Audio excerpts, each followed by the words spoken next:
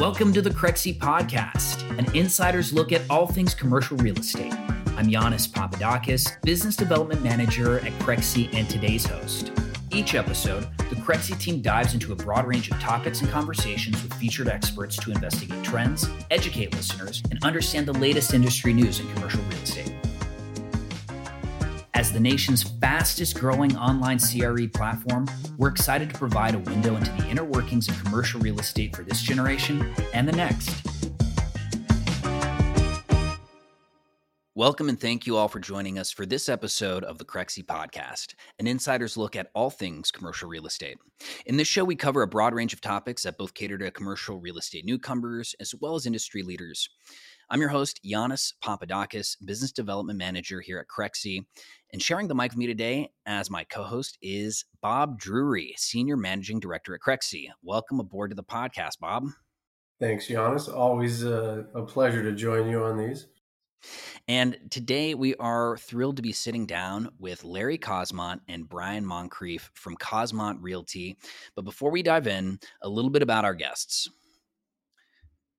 Larry is the president of Cosmont Realty. He is also the chairman and CEO of Cosmont Companies, an industry leader in public and private real estate transactions and economic development. Mr. Cosmont is also a principal of California Golden Fund, an approved EB5 regional center. During Mr. Cosmont's distinguished 40-year career, he has worked with hundreds of local government agencies and private sector developers, landowners, and investors on real estate matters. His experience ranges from large-scale economic development programs to site-specific property acquisition, sale, and lease of land and developed projects, and ground lease transactions. As a broker, he has implemented transactions including undeveloped land, mixed use, industrial, office, retail, market rate, affordable housing, TOD sites, apartment projects, hotels, and specialized uses such as golf courses, storage, and incubators. Mr. Cosmont has served as city manager, director of community development, and redevelopment director in Santa Monica, Seal Beach, Bell Gardens, and Burbank. He also previously served as contract interim city administrator for Montebello, California. Now, Mr. Brian Moncrief is a senior managing director with Cosmont Realty. He brings over 15 years of experience providing consulting and brokerage advisory services to many cities, counties, special districts, and private developer clients throughout California. Mr. Moncrief's ability to integrate public and private sector perspectives helps him achieve successful outcomes in pursuing economic and real estate development projects and programs. Mr. Moncrief currently provides advisory services to guide clients through the dissolution of redevelopment agencies, develop site-specific or large-scale strategies for the management, disposition, and development of public agency real estate assets, and assist with preparing and implementing comprehensive economic development strategies. Wow, you guys are busy. We are. Larry and Brian, welcome to the podcast. How are things? It's been a little while. I know we had to push this a little bit from when we originally planned to record this, but it sounds like a lot has happened since the last time we planned to talk. What's been going on lately? Well, just real quick, if I could interject, sorry, Larry, to interrupt, but Larry and I have known each other for probably longer than we'd like to admit, based on the gray hair on my face and his hair. And we're really happy, Larry, that we have this strategic relationship between Larry and the Crexi platforms to he's out trying to solve some significant problems here in the state, the affordable housing thing being one of them. And, I think between the combination of Crexi and the Cosmont platform, we're trying to leverage the best of both in order to kind of help contribute to solving some of these issues, which I think we're going to get to today. And so it's been great to reconnect with Larry and his whole team, in the last year or so. Giannis and I have been, participating with them in some various things, and we're really looking forward to, growing this partnership and, seeing where it ends up. Yeah, just to echo that, if you ever want to feel like you've gone to Disneyland with Mickey Mouse, go to any kind of government convention with Larry, because You'll meet everyone. You really will. And it just speaks to your experience in the space and how well respected you are at what you do. So, again, I really appreciate you guys making the time to sit with us and do the podcast. Yeah, thank you, Bob and Giannis, on behalf of Brian and myself, Cosmont Companies, Cosmont Realty. We have a great relationship with Crexi. You provide such a valuable platform. We've just been privileged as a company to work for now 36, going on 37 years with hundreds and hundreds of public agencies. And the issues never stop in California. California is kind of the laboratory of life for the nation as everyone peers in and tries to figure out how bad we're messing up or how well we might be doing. And there's lots of opinions on both sides of that equation. But as a firm that's been the leader in public private transactions, it's just a robust environment for us. And we have really talented people like Brian and others who have spent their career, not only on the fundamentals of economics and pro formas and real estate transactions, but the additional layer of government nuances, legislation, policy, community outreach, all of the things that we read about almost every day in the local section of the news, sometimes when it gets to corruption on the first page of the news. But it's just stuff that people are interested in. And as a result, we've had a really consistent team, and we've been blessed with a great, a cadre of clients who just stay with us over a period of time. So it's been a great experience for us over the years. To jump back to kind of your beginnings in this industry, I'd love to hear a little bit about your career paths and some lessons learned along the way. Brian, why don't we start with you? How did you first get into commercial real estate? So Giannis and Bob, great to be with you today. I really appreciate the time. I've always been interested in real estate. It's been in my blood. My dad spent his entire career working in the housing sector from the public sector side to advance and provide affordable housing opportunities in California communities like LA and Santa Monica. So I've been around it my entire life and had a really good sense of it before I started to work in the field. But, I specifically got my start working in the private sector, advising communities on how to redevelop blighted areas that lacked necessary private investment. And that was typically done through pooled property tax dollars, and to provide affordable housing through a program called redevelopment, which had been in existence in California since 1945. So then shortly after my career started, that program was dissolved by Governor Brown in 2012, and this effectively shut down 400 plus redevelopment agencies across the state. So needless to say, it was an interesting time. It's funny because Larry and I met during that time, and we were very aligned on our thinking about the business. And, while the loss of redevelopment was a gut punch, it really forced cities to be in the real estate business and in the position of sellers, because thousands of public properties were now on the market thanks to redevelopment dissolution. And I think we both believed at the time that government agencies, municipalities could really use this moment as an opportunity to reinvent themselves, take a proactive approach to a less than desirable situation, and leverage these public agency properties they were forced to sell to try to achieve their economic development, housing, and real estate goals.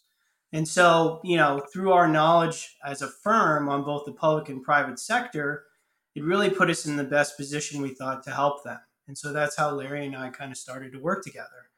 What's interesting is that, fast forward to today, in a lot of ways, public agencies are faced with similar circumstances to dispose of assets in a prescribed manner by the state. And we'll talk a lot about that throughout this podcast. But it's an interesting juxtaposition that they're in. I've been fortunate enough, I think, in my career, as you asked earlier, to really work with a lot of leading experts in the field of redevelopment, economic development, and real estate. So I'm happy to be here to have this conversation because I think it's timely. Appreciate that. And Larry, how did you get your start in commercial real estate? What drew you particularly to your current area of expertise? It's an interesting and a bit unique route to commercial real estate. For me, I went to USC. I got a degree in public management. I focused on public finance and budgeting and economics. And when I started working first in the city of Santa Monica, I was an administrative assistant to the city manager. Fast forward, I elevated through a couple of communities, and by the age of 26, I became city manager of a small city in Southeast LA called Bell Gardens. And Bell Gardens, which has to be very young. That has to be very young for that it position. was young. Yeah, they ID'd me at the job interview for sure. But the reality is that uh, that was in 1978. So I already can do the math, and if not, I'll just send you the equation later. But the in that year, the world changed for government, and it's very I think resonates with what we're going to talk about today, because Prop 13 started us all down the path of sort of tinkering with taxes and economic development and ultimately housing. That's how we got here. But for me in 78, the whole world of taxation changed. Prop 13 made it impossible for a city or a county to balance its budget on the back of homeowners. That's the whole Jarvis movement, is you just can't unilaterally tax my house to balance your government budget, right? So in that time, I went and took an interview, and most of the folks that typically would have been competitive had retired, because it was such a dramatic change for a city to go from being able essentially to print tax money every year by approving their budget to having to be entrepreneurial and get into the business of fomenting and generating retail sales tax, hotel tax, and elevating communities through economic development. That's what opened the door for me. I stayed in local government through 1986, worked in 4 communities. I ended up I became the director of community development and ran the Burbank Redevelopment Agency for a number of years. And that was about the 13th largest redevelopment agency in the state. And that's where I learned real estate, because we had literally dozens and dozens of transactions.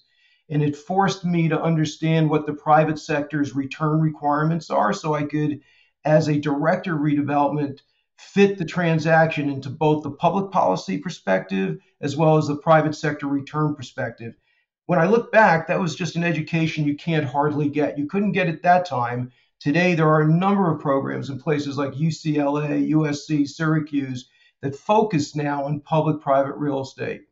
In Burbank, we did literally billions of dollars of transactions in industrial, housing, residential, and retail. And that got me to thinking that there ought to be a business that enables the private sector and the public sector to interact. And so I started Cosmont in 1986.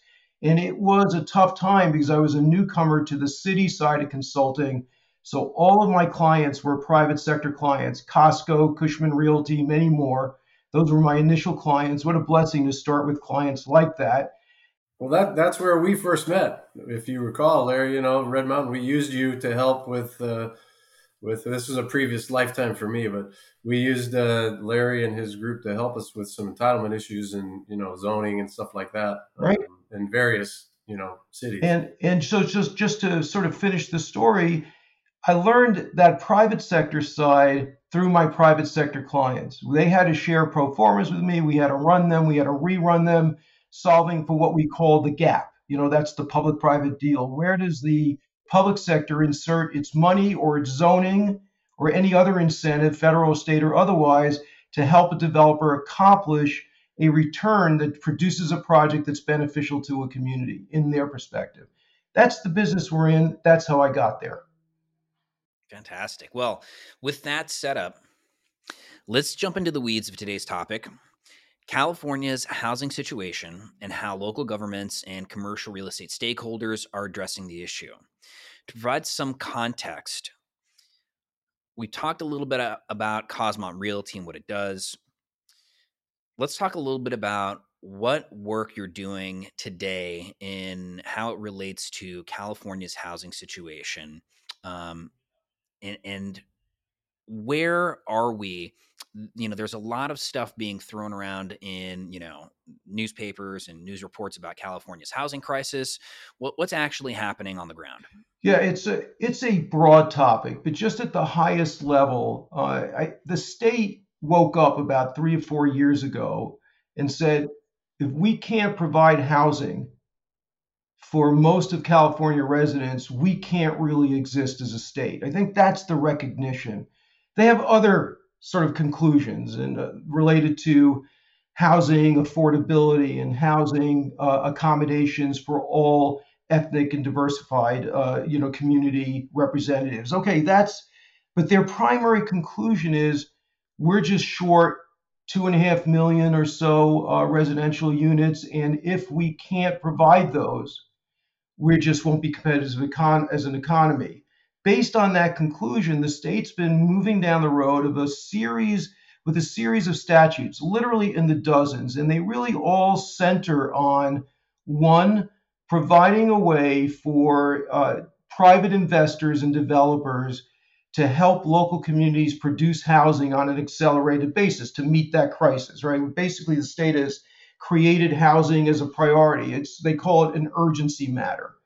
And based on that philosophy or policy of urgency, they've now evolved into a number of statutes that do a series of things. On the left, there are statutes that say you need to report what you have and what you're going to produce over a period of time, because we won't know how to solve this gap unless we keep track of you. And that's sort of the regional housing needs assessment column.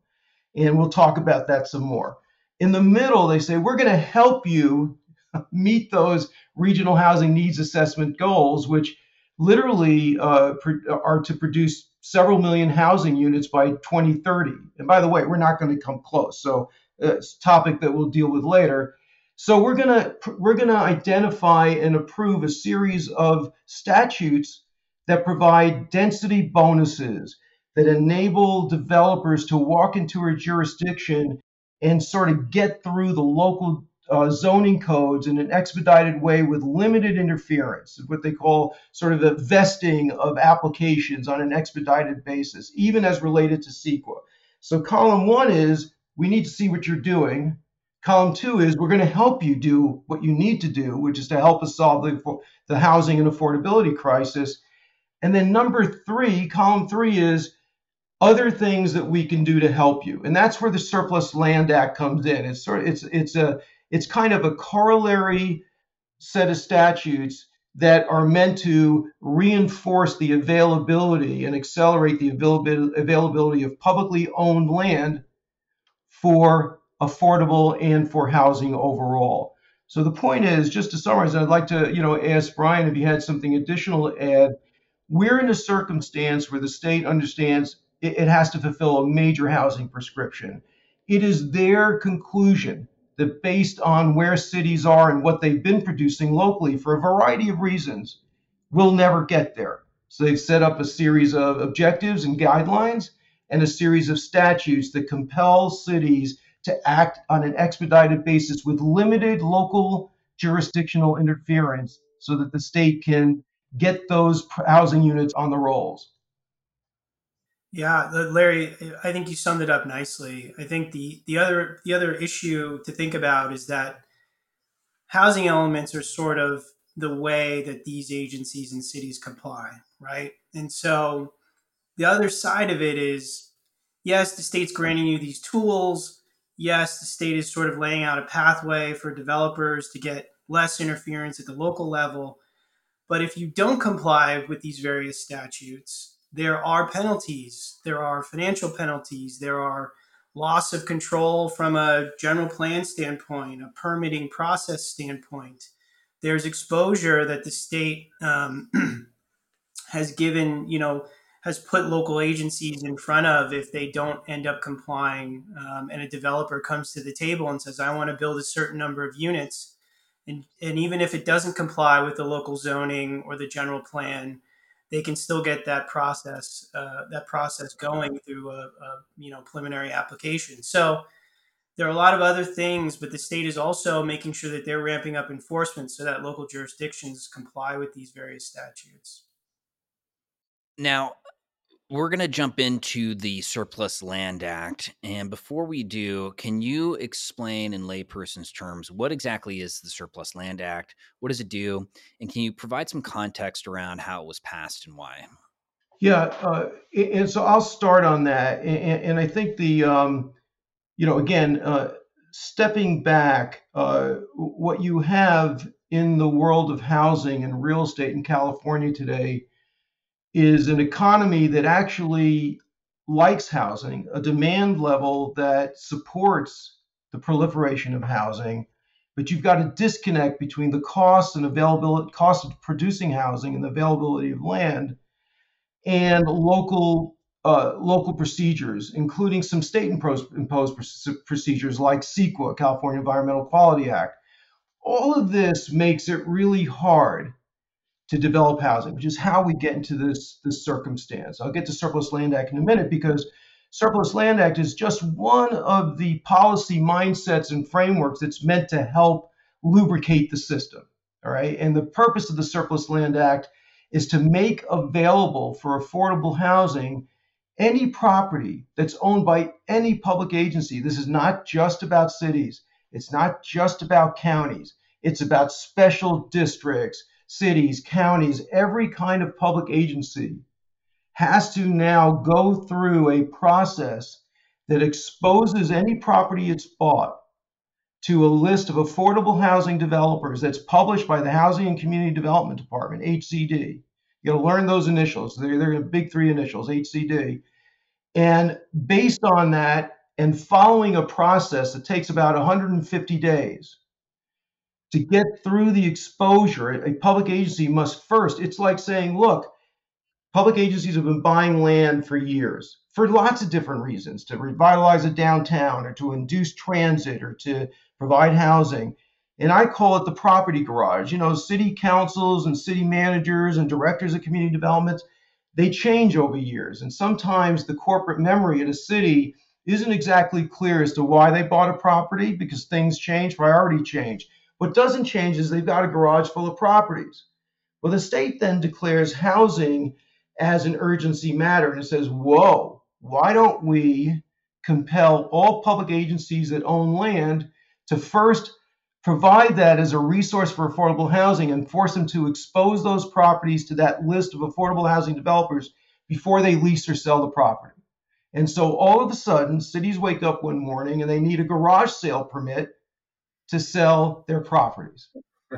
I got a comment here too. I think I had no idea how complicated this all was. And I think Giannis and I have both learned a ton in the last, 6-8 months, year that we've been kind of working and hanging out with you guys. And it seems to me like there's the state and then the cities and the counties, and none of them are really communicating with each other, and none of them really like to be told what to do because they like to do their own thing.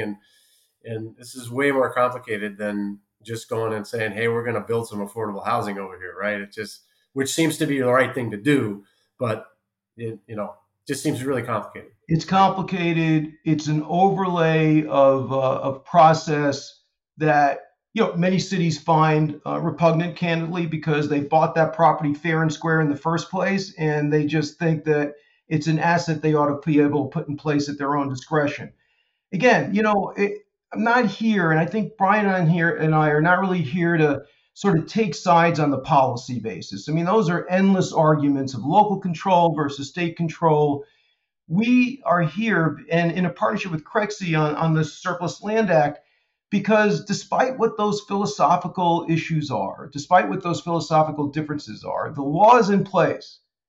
The development community, all of the developers, all of the brokers that use CREXI really need to understand the backdrop of housing policy and land use policy sufficiently so that they can really understand and implement for their clients. I mean, there's not a residential transaction in California that isn't going to be touched by some statutory imperative over the next 10 years. This is just one of them. And before I turn it over to Brian, I say it's worth, and we'll do it in a minute, delving into the details of how that exposure of of public-owned land works, because there's a short process. Brian will go through it. At the end of the day, here is what we've concluded. Surplus Land Act is not going away. In fact, we're going to see more and more legislation tightening up the process, because this is a new world. The states never said, hey, Bob, hey, Giannis, let me look around your garage and tell you what you can sell and how. They've never said that. They are saying it now. And so that creates some challenges. But here's the amazing thing. It also creates some opportunities, we think. So Brian, do you want to take them through sort of step 1, 2, Yeah. 3 of the act so everyone can get on a baseline, and then we can come back and talk about what does it mean if you're a broker or developer, and can you access this property? What else should you be thinking about? How are cities doing? Are they complying? What's yet to come? Those are the things that I think worthwhile discussing. Yeah, I think that's great. Listen, taking a step back, that the SLA, or the Surplus Land Act, isn't new. It's been around since 1968, but most recently, and that's January of 2020, it was modified with a distinct focus on producing affordable housing in the state of California, in sort of compliance with all of these statutes that have been released. The act, while Larry laid it out very nicely, it bears repeating, stipulates that every public agency owned property, cities, counties, school districts, and other special districts, before they sell or lease property, have to go through a prescribed process of first offering that property to affordable housing developers, which is a list that HCD, Larry mentioned, maintains, and other specific statutorily required public agencies. It could be Parks and Rec District for open space purposes, or school districts for school facilities. All of these folks need to be noticed for a period of 60 days for them to respond that they have, interest in a particular piece of property that a city or a special district or a public agency in general. How do you get on that list? How do you get on that developer list? Curious. So you can notify the state HCD of your interest in learning about all of these notices that go out periodically for these surplus land assets. Okay. Once you get on that list, you're basically in the party. And every time a notice goes out, you are statutorily required to send this notice to everyone that HCD has on that list. And right now, that list has grown to probably 800 plus affordable housing developers or interested parties that want to receive these notices. Got it. Okay. The state, I should also mention that the state is compiling this information, putting it on a map, as well as, creating a database online for folks to access fairly easily. Right. Yeah. By the way, we're in a report card world, right? In other words, what HCD has done is not only are they listing all the public agencies that are required to adopt a housing element, with identifying each and every category of affordable housing and market rate housing that they have to produce by 2029, because we're in the 2021 through 2029 RHNA phase. I think it's called the sixth cycle. I know that you didn't wake up this morning thinking you were in the sixth cycle. You are. We all are. And the reality is that this sixth cycle is meant to induce over 2 million housing units in California in 4 categories: very low, moderate, and then market. Okay, we could define those later. But they're basically percentages of housing costs as related to income as compared to the average median income in any county. So a low affordable housing unit, or very low, might be 40, 50% of the average median income. And market rate, of course, could be 100% or more. So that gives you a sense, and they get bracketed in between. But we wake up in the sixth cycle, and part of getting to the sixth cycle is the state having to take a shot at making as many sites available in addition to the sites that can be found on the open marketplace.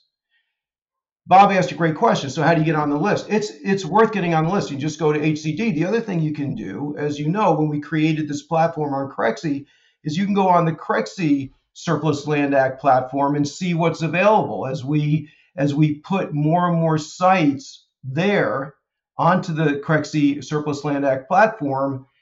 All of the users of CREXI will be able to see who's looking at the site, what's eligible, what can they do, what's the time frame for making a bid, and so on. The point is the world has changed, and it's very transparent. There are no secrets, in my view, when it comes to the Surplus Land Act. Except nobody understands it completely. Other than that, that's correct. No secrets. Yeah. Well, and that's the reason for this. We really want to, we want to shed some light on this, because At some level, it's complicated. At some level, it's pretty simple. It's just really about the state really managing as much as they can, to the dismay, I would say, to many local leaders, local leaders, managing a process to get as many sites developable or developed as housing sites in California. And speaking of housing sites in California, what opportunities await those seeking to get involved in the multifamily space, right? This is a big change, but there's definitely a lot of opportunity happening simultaneously. How are current operators finding these new opportunities, new assets, and capitalizing on these regulatory changes? Yeah, it's a great question, Brian. I'm going to pose some of this to you, but let me just say this. If you woke up in, let's say, in 2005, and you decided you wanted to find a residential site, you'd probably call a broker at CBRE or JLL or wherever and say, I'm looking to develop 50, 100 units, and you'd scour the landscape. I think that's different. When you wake up in 2022 and 2023, where you really want to go is to the housing element of these cities and say, where have these cities placed the density that's been required of them to produce through their regional housing needs assessment? Where in the housing element is that density going to go? To me, that's your first step. The second step is, what public agency lands are available? Because now they have to make it available for housing. So what's out there? Because that may be a very good source of less costly land. Public sector land, while it has to trade at fair market value under the Surplus Land Act, just tends to be a little bit more cost effective than privately held land over the long haul. So you wake up today and you say, okay, I can call XYZ broker, but I can also check these housing elements and see where the density's going. And then I can see what the requirement is of this community. If a community has 2,000 housing units, it has to produce by 2029. We're already in 2023. 6 years is a nanosecond in development time. So basically, how many are very low? How many are low? How many are moderate? How many are market? And then you match that sort of reservoir that gets identified for you. It's a free look. It's out there. It's a public document. Then the equation gets a little bit more complicated. I'm going to turn it over to Brian, because then you want to look at, how do you apply the Surplus Land Act, and how do you apply some of the density bonus provisions? And Brian, you may want to talk about a little bit about SB 35 and SB 330 at the high level, and come back, and because I think this is on the mind of every developer, and you're starting to see articles with phrases like builder's remedy, developers imposing 250 units on a community that wants 0. And then the article, I almost can write the article. Half the article are folks saying this is unfair because we ought to dictate how much density we get. And the developer is saying, I've been doing this project for 7 years and I still don't have a permit. And I say this without any bias because I'm not trying to pick a side, right? We have hundreds of public agency clients. But that dialogue and all those articles is exactly why we're here, because we can't agree on how to get housing done. So the opportunity in shopping, Brian, is sort of dictated by these statutes. You want to talk about some of those? Well, yeah, I think, you said it best. When you think about a city like LA that's got almost 500,000 units that they need to produce within that 9-year period, in all of those various categories that Larry laid out, it's going to be tough. And you're seeing it come out in articles, and, Mayor Bass is trying to tackle that issue head on. But these housing elements for those localities that do not have an adopted housing element in substantial compliance with state law really opens the floodgates. Developers may propose eligible housing projects that may not necessarily comport with local zoning or the general plan. And so cities like Santa Monica are faced with this. You're seeing it happen in San Francisco and other communities across the state that are faced with these issues of more density. Larry mentioned this, density bonus, less parking requirements, and loss of local control. And so the convergence of all that has made it really difficult for cities, but also presents specific opportunities for developers to get involved, particularly housing developers, affordable at that, to really see where cities are starting to stack density in their communities and how you can leverage a lot of these statutes to help advance your project in a permitting process that, right today, maybe it hasn't been accelerated because of all the issues that, developers face. Now, zooming out a bit, there are many elements of what California is doing that may eventually play out on a national stage. Can you give us some context or examples of other markets facing housing issues and where things are trending? Yeah, I'll start. California is clearly the laboratory, I think, for fulfilling a prescription of housing availability far ahead of where the nation is, but not in terms of the need. I mean, nationwide, you'll see articles that basically say 3.84 million unit shortage nationwide. I mean, this is facing many, many states where you have younger households who are sort of at the edge of affordability, and you have housing costs that have escalated. Some of it COVID related, some of it just cost related, and you have zoning squabbles all over the place. It's just not California. California, we just perfected the argument here, but everyone's working on doing the same thing in other states. So the confluence of cost, lack of reliability on getting zoning, and high demand, and just a shortage of product, makes this a national issue. It's so ironic to me that, California is not only the leader in this issue because we're sort of far down the road or getting further down the road and figuring out how to tinker with the supply demand formula, but it's a formula that has to be tinkered with in other states. So not going away, I think as a nation, the same underlying conclusions that Gavin Newsom has come to in the state legislature, that without a housing pool for most workers, you don't really have an economy that can thrive. And so a lot of states, the entire country is facing this. Now, back though to where we are in California, what you're seeing in California may be a prescription that other states want to follow. I mean, as far as we know, there is no state that's basically said, what's in your housing wallet? Okay, right now, basically in California, you have to, and HUD and HCD is doing it for you. You and I went right online, went to hcd.org. We would find a list of all these communities, discloses what they have to produce. That's why I say the game has changed here. I mean, if you're an acquisition and development professional, I mean, that's where you start. You can find out where the demand is based on the requirement. The next thing that happens, and I think that the rest of the country is going to look at, is, okay, well, if you tell everyone what you need, and there's still that friction about getting it approved, how do you change the rules of that game? California's well down the road on that. That's where we get to density bonuses, CEQAs, California Environmental Quality Act expedites, lack of challengeability on various projects, a requirement that a local community can no longer make up rules in the middle of an application process, but in fact has to sort of basically provide a developer based on SB 35 and 330 a set of guidelines that are objective, that can't be changed in the middle of the game or can't be adjusted to induce a delay. So that's where California is ahead of the race, in my view, is that they are already at the part of the game where they have a marshal, and the marshal is watching how the process is going. Brian, you want to add to that? Yeah, just to reiterate, I mean, I think, we're involved with ICSC and other professional organizations, but we were just at a leadership conference dealing with sort of what they're calling community advancement, but is really just public-private partnerships.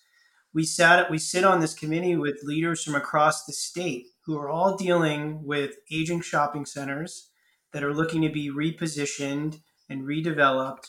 And a component of that is housing. And so we're hearing folks across the country sitting at this roundtable having these discussions about, hey, our state is now trying to employ certain things that California has employed over the last couple of years to be able to figure out how to redevelop these aging commercial centers, and what are we doing, and how are communities dealing with all of these new statutes that are coming. So they're looking to California, and they're looking at professionals like us to show them kind of, hey, this is the landscape, this is what we're doing, this is what we're hearing, and this is how we're dealing with it, and advising our clients, public and private, to kind of work through it. I'm curious because, I get the good fortune of being able to sit with people much more experienced than me that have seen a lot of different markets change over time as well. What, if you had a crystal ball, what do you see coming down the pipe in terms of your overall predictions of the multifamily space, given the seriousness of the housing needs in a growing number of markets? I know I've heard a lot of theorization that we are leaning more and marching more towards the corporate landlord being kind of the ubiquitous owner and kind of washing out the mom and pop owners from the multifamily space. What do you see coming? That's a possibility. I'm not sure I share that conclusion. So, we talked about the first step was home. We're going to make you do your homework and you have to disclose your goals. And the second step was we're going to provide ways for communities to be compelled to produce more dense housing through a series of statutes. I want to make one point before I go further, and that is the cities that we serve. Many of them are really interested in providing housing. And it's a very tough dialogue locally because I'm a former city manager. I can tell you that quality of life, congestion, crime, density, these are issues that local electeds were voted in to protect and advance in the eyes and in the preferences of the communities that voted them in. So, when the state comes along and takes a broad swath and says, okay, you need a garage sale for the property you own. You need a garage sale permit. If you think you have zoning, not really anymore. You've got a lot of state zoning you have to contend with. You can understand where cities are recoiling and saying, okay, but wait a second. What happened to local control? What happened to the ability for communities to determine their future? Now, the flip side, going back on the other end, is that out of 538 California cities and counties, 29 out of 538 will meet their housing goals based on the current report cards. I mean, that's 5%. So, in between sort of the discussion about managing the quality of life in a community versus engaging an economy for the state that has ample housing for workers, somewhere in between has to lie a solution. And in reality, where we are at this stage of the game is the solution is being meted out by a series of statutes that are sort of taking the issue on, whether or not local government would like it or not. That's where we are. So part of our discussion is wait for the next phase, and the next phase is now. You are starting to see, as of last year, a series of statutes that wholesale change retail zoning into residential, maybe 2011, or that take out parking requirements for sites adjacent That's huge. to transit on a 15-minute corridor. 15 minutes, like if you see a bus every 15 minutes, that's a transit corridor. So no parking. Essentially, if you provide 20% or more of affordable housing on a retail corridor, that retail corridor can now be residential. So what I'm saying is that first the report card, then the density bonus, now the corridor shift. I call retail zoning the Great California Disappearing Act, because in California, where the statutes are going is they're basically saying, hey, retail, that's what you thought. Now it's residential. So the whole point of this is really Larry, historically, right? The cities, counties, etc. They were all great. We need retail, we need hotels, because of tax revenue, right?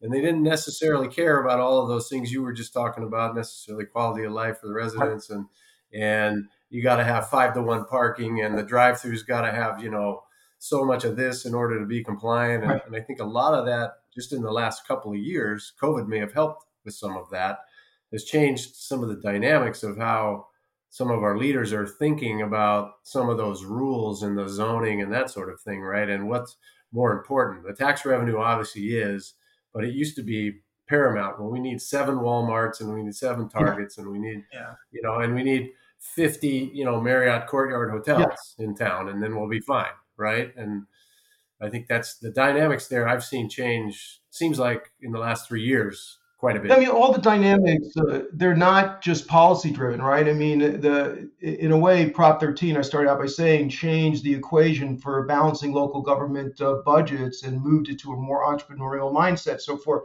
starting in 1978 or 79, for the next 25 years, we chased retail as the way to sort of underwrite local services through sales tax. Okay, that generated two things: a whole boatload of retail and some congestion, and not a ton of housing, obviously. There was a lot of housing built, but not enough. Fast forward, though, the next shift hasn't been policy driven. I mean, we woke up one day and decided that we can buy things online and don't have to go to a store. And then we woke up one day and said it's dangerous to go out because we'll all get infected.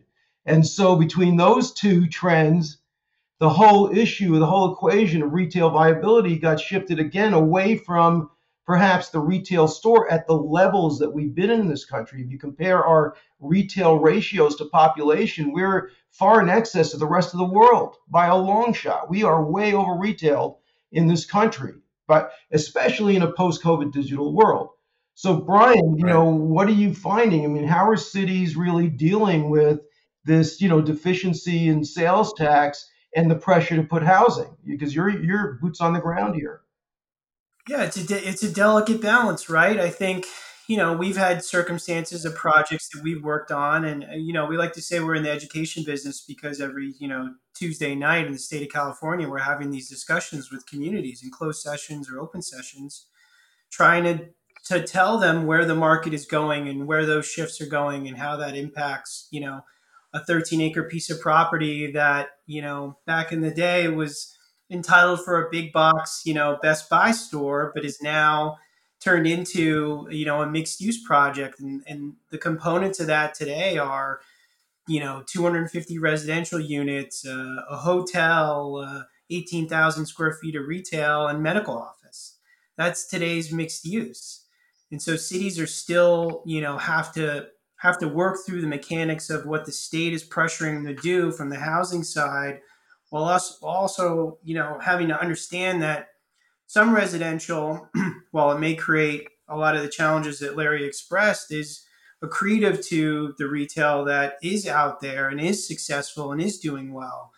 And you're also seeing synergies between the various land uses, whether it be hotel or office or residential, or some of the typical retail that's more sort of entertainment based, working together to create what is now a mixed use community, or a 15-minute community, like we like to tell our clients, because you're seeing it in downtowns. You're seeing the retail or the mom and pops not doing as well as they once were. And so we work through, these challenges coming up with downtown revitalization studies or large scale or small scale economic development strategies, using a lot of tools, whether it be special financing districts to provide infrastructure for communities, or real estate strategies to figure out, okay, we've got to contend with this Surplus Land Act. How do we still do it in a way, while you're getting compliance, it achieves your own specific economic development goals and objectives? So it's a confluence of all these things that we have to contend with to help our clients, primarily cities, but also the private sector, one, understand, and two, get through while trying to achieve the state's aims. So it sounds like, and correct me if I'm wrong, that not only is it an incredibly complex series of things you have to track, but that it's constantly shifting over time too, making it very hard for the layperson to maybe at sometimes jump into the stream and understand what's happening. How do you stay on top of all of it? Yeah, so we have just, at our company, no one can sleep anymore. We just have to read statutes. And that's why, Brian seems a little blurry at times and I seem a little bleary. The reality is it's an evolving landscape. And I think what we are encouraging the real estate investment and local government community is to take it step by step. And we have to create forums where information can be made available. I think HCD, frankly, is doing their statutorily required job of getting information out on a transparent basis. But it's very technical. If you look at these Excel spreadsheets, sure, they tell you the number of units, when they have to be delivered by, but that doesn't give you the contextual story locally, right? And then when it comes to the Surplus Land Act, yeah, if a property gets listed and we throw it on Crexi and and you have 60 days as an affordable housing developer to submit your application, or if you're a market rate developer, you want to watch the process, understanding the basics. Which is let that 60 days float out there. The city still has to, or county or district still has to sell the land at a fair market value. To the extent that they don't either get interest or to the extent that they can't get to a resolved deal, now you have an opportunity that's actually been vetted. And the interesting thing about that, I'm trying to show the upside.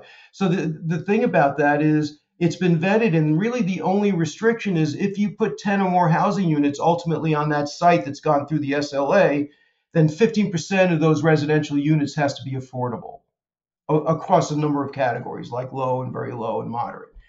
So it's not, right. I think it's not a comfortable process because it's new, but it's definitely one that is achievable and understandable. That process alone is I think is a platform of opportunity that if you just sort of stay away from the complexity of all of this and say, well, let me just drill down on the Surplus Land Act, which is why Crexi and Cosmont put together that platform, because if you take all the noise out of the system, you say, okay, here's what I understand.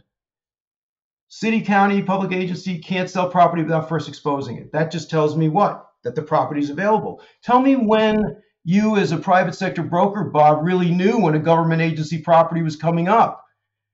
Yeah, it'd be impossible. Now they tell you, right? Now you can go to Crexi and you can see it. Okay, that's step number one. Step number two, it's 60 days. I can tell you as a broker, I've spent 120 days just getting a listing. So, so 60 days is not a terrible place to be to say, okay, now it's available. I get that it was available for affordable housing. I won't make, if I'm a developer, I said, I have no opinion on that. But in the case it just gets to appear at the end of the 60 days, now I have a shot at that. And now it's been defined. Part two. Part three, once it's defined, guess what? And this is to the bane of some local government leaders. I could probably not only get into a deal, but I could probably get some density that I've never gotten before because of the RHNA requirement and the allowances and the statutes that let me get there. So it's pretty simple. Availability, transparency, and the ability to execute once that transparent process has gone through. I think that's the upside.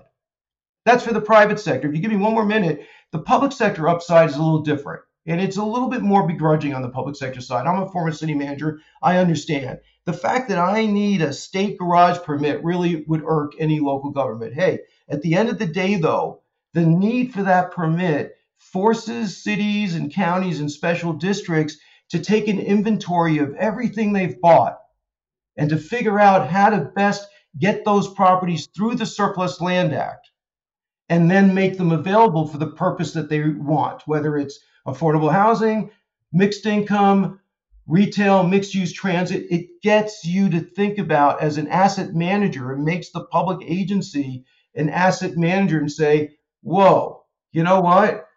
We have that? Oh, I didn't know we had that. Let's think about how could we use that? Could we use that for RHNA? Could we use that to help our downtown? Let's get it through the SLA and get it to work. So, it's like anything else in life. There's good, there's bad, there's indifferent. That's the process we face here. Yeah. I was just going to say, Giannis, sorry that, to Larry's point on transparency, right? At the end of the day, cities can decide to go through this process or not, the Surplus Land Act.